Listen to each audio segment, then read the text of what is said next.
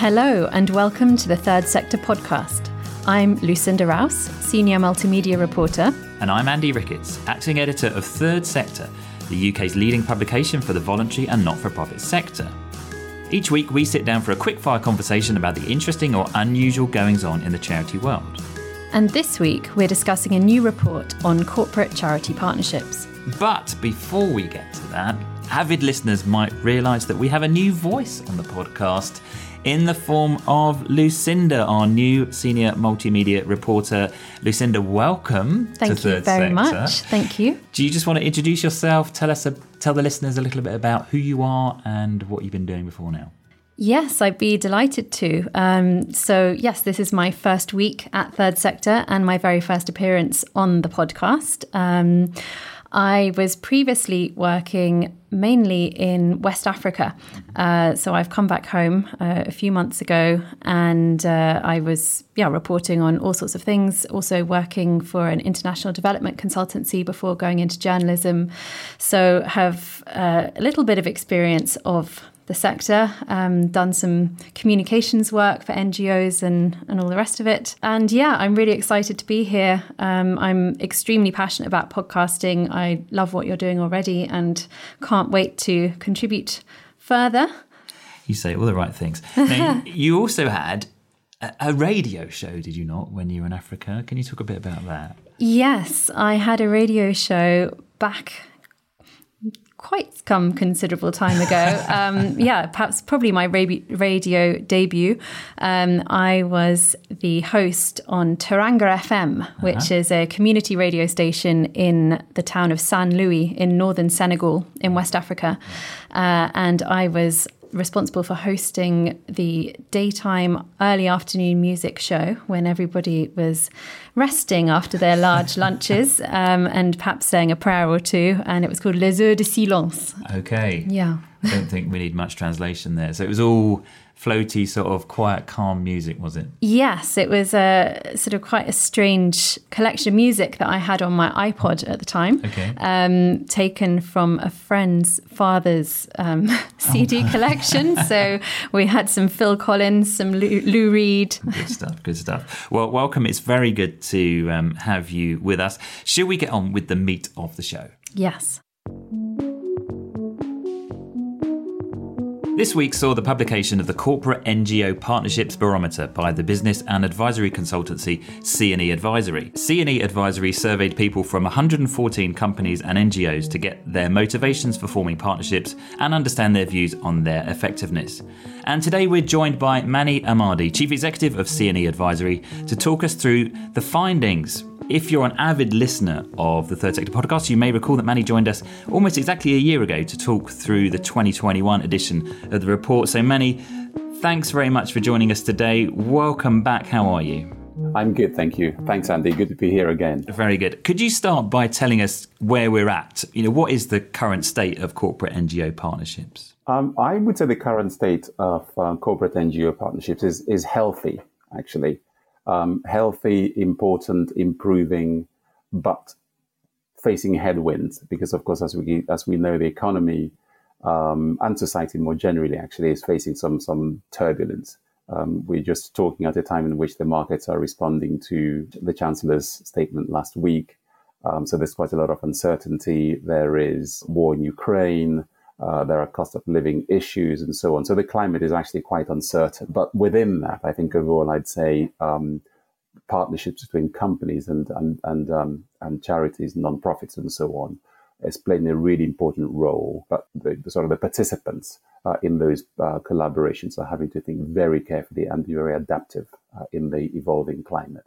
And obviously it's been not just the past year, not just the past week, but, coming up to 3 years of turmoil in all of our lives. But could you sort of perhaps run us through what the most significant changes have been in the corporate partnership space since your barometer last year? So I think companies mostly engage in partnerships because they want to enhance reputation, and so on. And non-profits are very interested in securing income, generating resources, and so on. So those things are have been, fairly stable. The things that are changing, I think, are that there continues to be this increasing recognition that actually partnerships can do more than those two things. And as the challenges I mentioned that are in society, and I didn't mention, of course, the environmental changes, the climate change, environmental challenges, etc.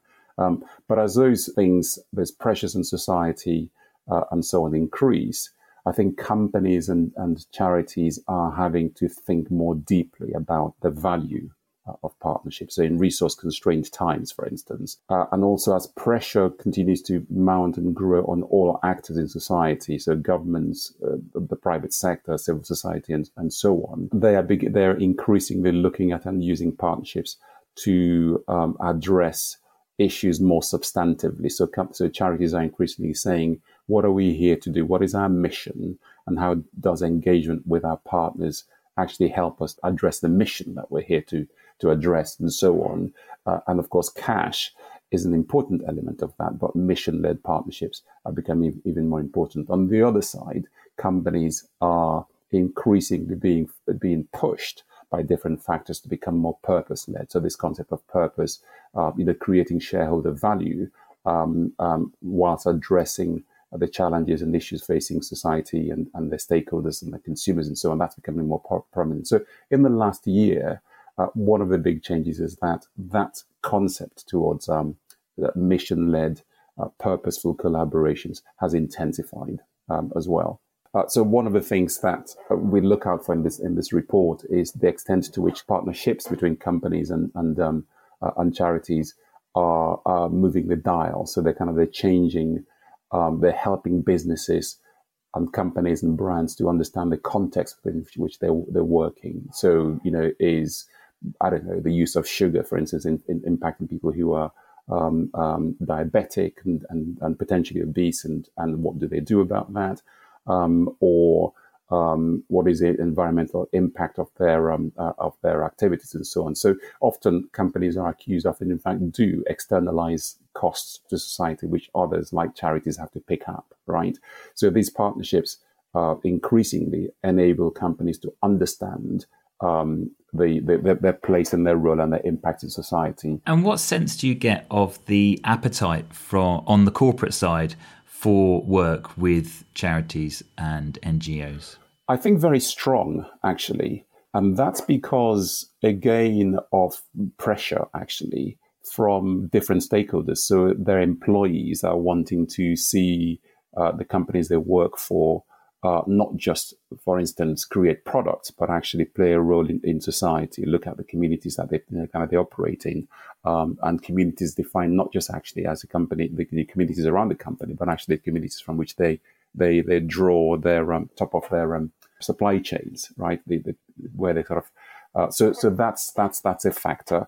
And then I think there's pressure on companies coming also from consumers who, not just millennials and others and so on, but other wider consumer bases who want to see companies actually also play an active role in society. So I think those things are meaning that companies are having to engage more in this partnership. So if we look to the future, I talked earlier about the headwinds, if you like, that are facing all of us and facing society generally. So despite cost of living crisis and things like the war in Ukraine and uncertainty, the economic uncertainty and so on, looking forward, companies and charities say that partnering between themselves will become even more important. I think something like over 90% expect that to be more important, and many more companies will be investing more in these partnerships.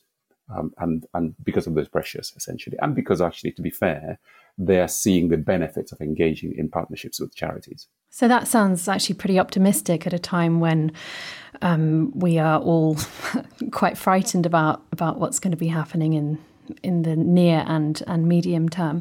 And perhaps that brings us on quite nicely to another question about what the special topical focus has been on this year. I understand that you have a different focus, a different special area in each edition. What is it this year? Yes, so many of the questions in this survey, which is one of the big inputs into the report, are standard, right? It's a barometer, so we can see year on year, we can track changes. But yes, we do have special topics each year. And this year we were looking at the cost of living crisis and the impact on partnering, and then also the impact of the Ukraine war on partnering. And what we found actually was that the cost of living crisis will have a big impact in the sense that many of the companies and charities that are engaging in partnerships and so on are focused on what they might do to address the issues that fall out of that. And so I think 87% of companies and 86% of charities report that this will be an issue that features very strongly, already is featuring strongly actually in their partnerships. So they're having to adapt actually some of the things that they're doing. And then partnerships are helping companies to focus on and access and reach people who are so customers who are struggling or harder to reach, and to get, I guess, insights as to how to engage with and communicate and support those customers. So it's playing quite an important role. For charities, the cost of living crisis, even in their partnerships, is having some effect. So for some of them, there's a worry about, well, there's a need to raise more funds actually to support their beneficiaries who are struggling more.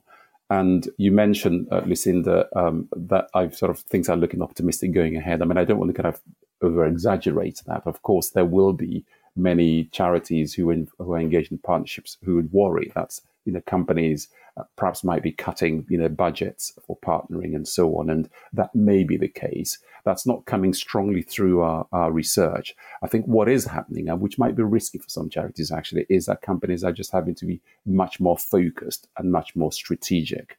So the risk, therefore, is that for charities that are not in those big strategic partnerships and so on, there's a risk they may lose out.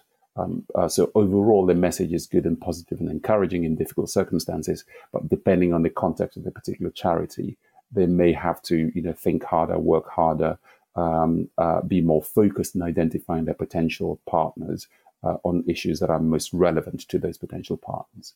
Yeah, you touched on the risks there, and I wondered if you could expand on that at all, just broadly for charities that are involved in corporate partnerships. What risks you sort of foresee and how significant you consider them to be for voluntary sector organisations? So most companies have, if they're investing in partnering with and supporting charities and so on, they will have a portfolio and they'll have a way of managing that portfolio. So if you think about maybe a triangle, if you like, that has sort of three segments. At the top, they might have sort of their flagship partnerships that they have. In the middle, they might have a small number of sort of major relationships they have, and then at the bottom of that, they have many sort of small things they do reactively, right?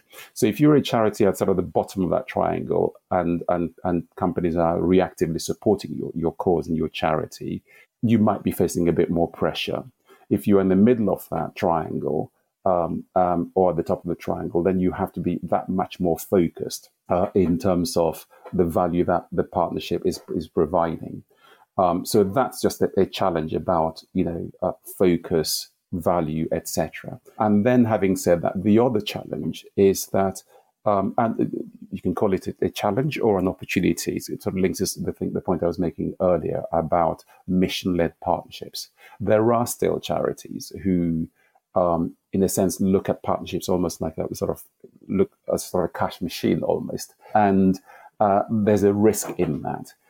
We are hearing, and the survey is showing this, that companies are increasingly wanting to engage in mission-led partnerships in which they sort of problem-solving relationships, if you like, in which they draw on their competencies, their assets, and so on to address key problems. Cash comes as a part of that. That's not instead of cash.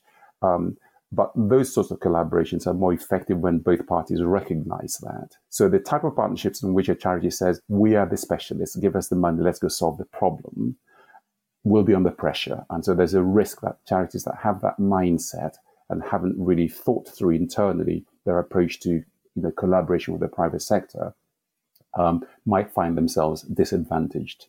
So if we look at the charities so we do, as a part of the report, we ask for sort of the most admired corporate charity partnerships. And this year, for the first time, Tesco, WWF, the partnership between them has won that. It's sort of most admired.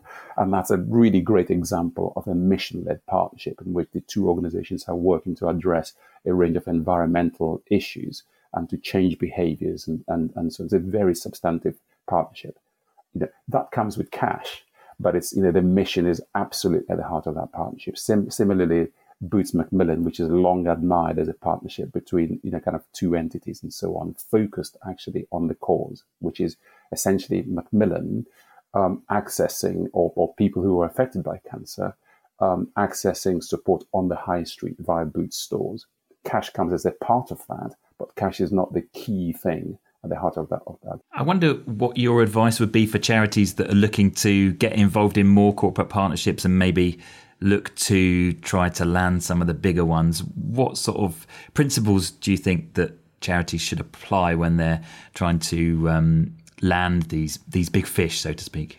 Most important advice, I think, would be to start with the sort of the existentialist question: why? Why partner? What is it that you are trying to achieve? And that sounds like a kind of almost ridiculously simple thing to say, but it's really important, and to do that internally and to align internally. So the why partner bit will help you determine what is it you want from engagements, because actually partnerships are not easy. So as we all know, who are, those of us who are fortunate enough to be in relationships, if you're by yourself, you know what you want, you get on and do stuff. If you're, interacting with other people, in a relationship or at work or something, you have to make compromises and so on. And so you got to think about, is it worthwhile? So starting point, I think, for me would be exactly that. Why partner, and what benefit and value do you expect from your partnership? That's the first thing. Second thing is to make sure you're aligned internally. If I continue the relationship sort of example, the strongest relationships, and I know because my wife is an analyst, the strongest relationships are where the parties involved go into it really secure in themselves. They know themselves really well. So the second really important thing I would say is make sure that internally your organization is aligned. So the fundraisers, the corporate partnership specialists, the policy people, the advocacy people, the comms marketing people, and so on are really aligned. They know what they want from particularly strategic partnerships. Because if you're not aligned, then even when you're successful in getting a partnership, things might collapse, right? So those are important things. And then, of course, following from that, be then really clear who it is you're wanting to target, what they can bring to you, and then what you can bring to them, because the most important and the most effective partnerships are where the parties involved can leverage their competencies, their assets, their know-how, and so on. So those would be some of the bits of advice I can give. And whether you're a small charity with a small number of people or a massive charity, those principles are really important. And I talk about, both parties bringing value to the table. Often the value that charities bring is intangible, but really important. And the voice that they have, the proximity to beneficiaries they have, the know-how, the insights, those are really important things to bring to the table. Now, just one last question for you, I think, Mani. So if I'm not mistaken, this is the 13th barometer in the series. Yeah. And what's your view in the sort of value of running this type of research, this barometer every year? And how has it evolved since the very first edition? It's an interesting question. So, of course, before we launched the first edition, very many years ago, we did a landscape study in the UK and internationally, actually. We felt partnerships would become very important, but actually there was no such. There were a number of things, but not ones that existed that asked for sought the views and were created with the input of companies and charities and NGOs and non-profits and so on, and which is why we created this. So the value is actually exactly that the input and the voices of those who are operating in the partnering arena. Now, the study has a UK bias, but actually has a strong international element because the charities and the companies many of them are leading globally and so on. So it has value in that sense. The UN Sustainable Development Goal, of course, really important, kind of the world's to-do list or must-to-do list, as some describe it, recognize this. That partnership, so SDG 7 is about collaboration across sectors. That's really important. And so we feel that this barometer study annual study by taking the temperature on partnerships, what's driving them, what good practice looks like, what the future looks like for them, etc., is helping to improve and enhance practice, sharing practice across companies and non-profits and so on. And also role modeling. So, the top 10 or top 15 most admired partnerships, or I've referenced one or two of them there. So there's been a sort of a journey of maturity, which in a sense is paralleled actually what's happened in the corporate sector. If you remember, I could maybe think of it as a spectrum. Many companies used to kind of operate in sort of, philanthropically, right? So they might be behaving incredibly poorly, in their day-to-day business, but they might have a foundation somewhere. They make a donation to a charity, and they define themselves as the good guys, if you like. So companies went from sort of that sort of philanthropic approach to community investment and CSR and so on, which was really kind of segment of companies, if you like. Today, companies are talking much more about ESG, so environmental, social, and governance arrangements and practices and so on, and strategies and programs and so on, which are really whole system. They're really much more about the company, particularly corporate sustainability. And I think so that's happened over a period of time, and it's almost like the Barometer's journey has mirrored that, actually. So the Barometer started off at a time when things were really very philanthropic. That hasn't gone away completely, but the emphasis has moved much more into a matured approach to strategic collaboration. And so the Barometer's journey, in a sense, has tracked that, which is why the types of role model partnerships, for instance, that are highlighted reflect very, very much that. They are sort of collaborations that are core, actually, to the businesses and the charities involved, WWF and Tesco, I mentioned, or Boots and Macmillan, and so on, or actually HSBC and Shelters, a kind of good example of a partnership that's about trying to provide and find solutions to the problems that people who are homeless have. And so on. So, so it's been really interesting, and that's the biggest shift. It's about maturation over time. Absolutely fascinating. Well, thank you very much, Mani. Thank you very much.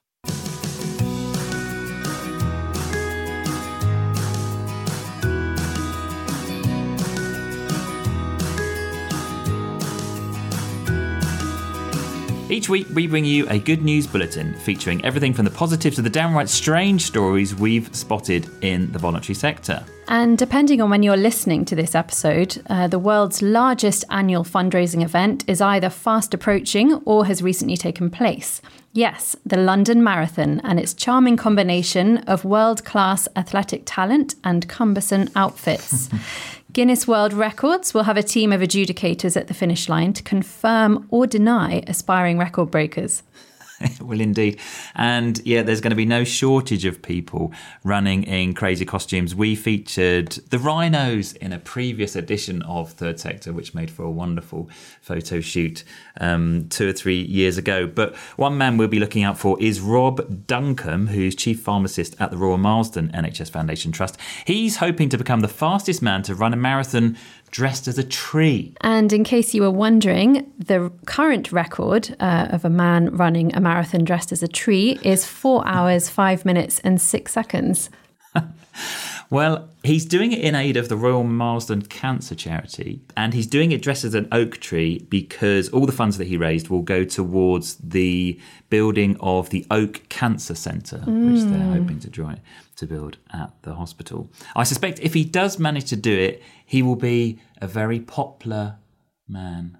But if he crosses the finish line in under 4 hours, 5 minutes, 6 seconds, you could say that he'll get all the plaudits. Other categories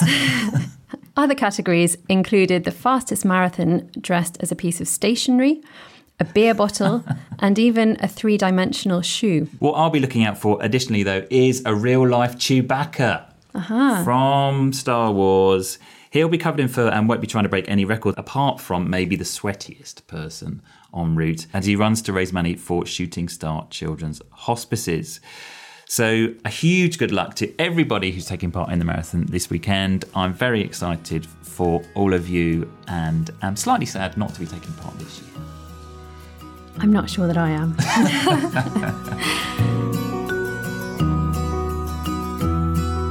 That's it for this week. We'll be back with another episode soon. So if you've enjoyed this one, make sure you subscribe to the Third Sector podcast on all platforms to be the first to know about it. Until then, I'm Lucinda Rouse. And I'm Andy Ricketts. Thank you to our guest, Mani Ahmadi, and our producers, Aidan Lyons and Lindsay Riley at Rethink Audio. We'll see you next week.